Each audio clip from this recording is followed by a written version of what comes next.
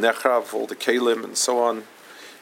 There's one that's especially telling. It's one of the first ones, the third, fourth paragraph. It says, Roshei habadim kinigza ben ha-paroiches.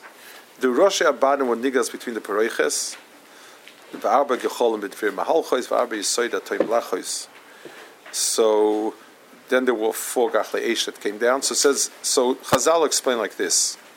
The Oren was, Rashi brings down a Pirush Yoshin, that the Oren had 2. This says that the 2 sticks protruding, the 2 badim protruding from the Oren, pushed out into the pareiches, so that resembled Dade Isha, and before the Churban, they became niskatzer. They became shortened.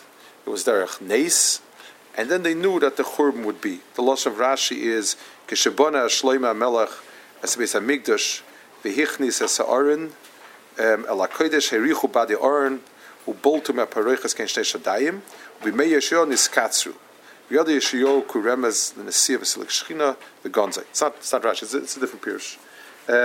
But at any rate, that was a sign for him. The meaning of what it was. The Gemara says dam nekar v'nasa cholov.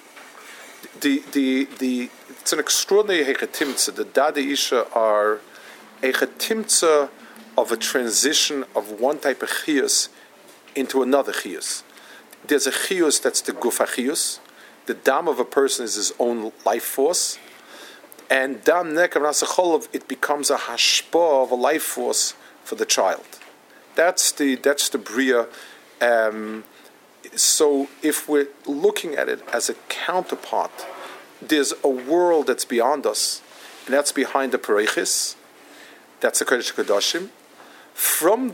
Even though we don't have direct contact with Kodesh Kodoshim, it's like the child doesn't make an IV of the mother's blood, but the pareiches was a makom. The badim sticking pareiches was a makom with the kedusha and the shefa that came from the Kodesh Kodoshim streamed into the kodesh into a way that we could make use of it. The lechem, the keteiris, the menorah, it took the kedusha. That was the point, and that was the nesherish of the chiyus. The life force of the entire Beis Hamikdash came from the Kodesh Kodoshim with this special maila of the badim sticking in and giving a hanokah to that. There was kaviyochel a dam nekar. There was an inyan lamala. That was the dam that Titus found. There was a pchina of an inner chiyus. That's one inyan, and it transitioned into a cholov, which became our chiyus. And as that became shortened, we understood if the Beis Hamikdash is hollow without the life force in it, and the life force in it is the badim that stick through. They don't stick through, but they stick through.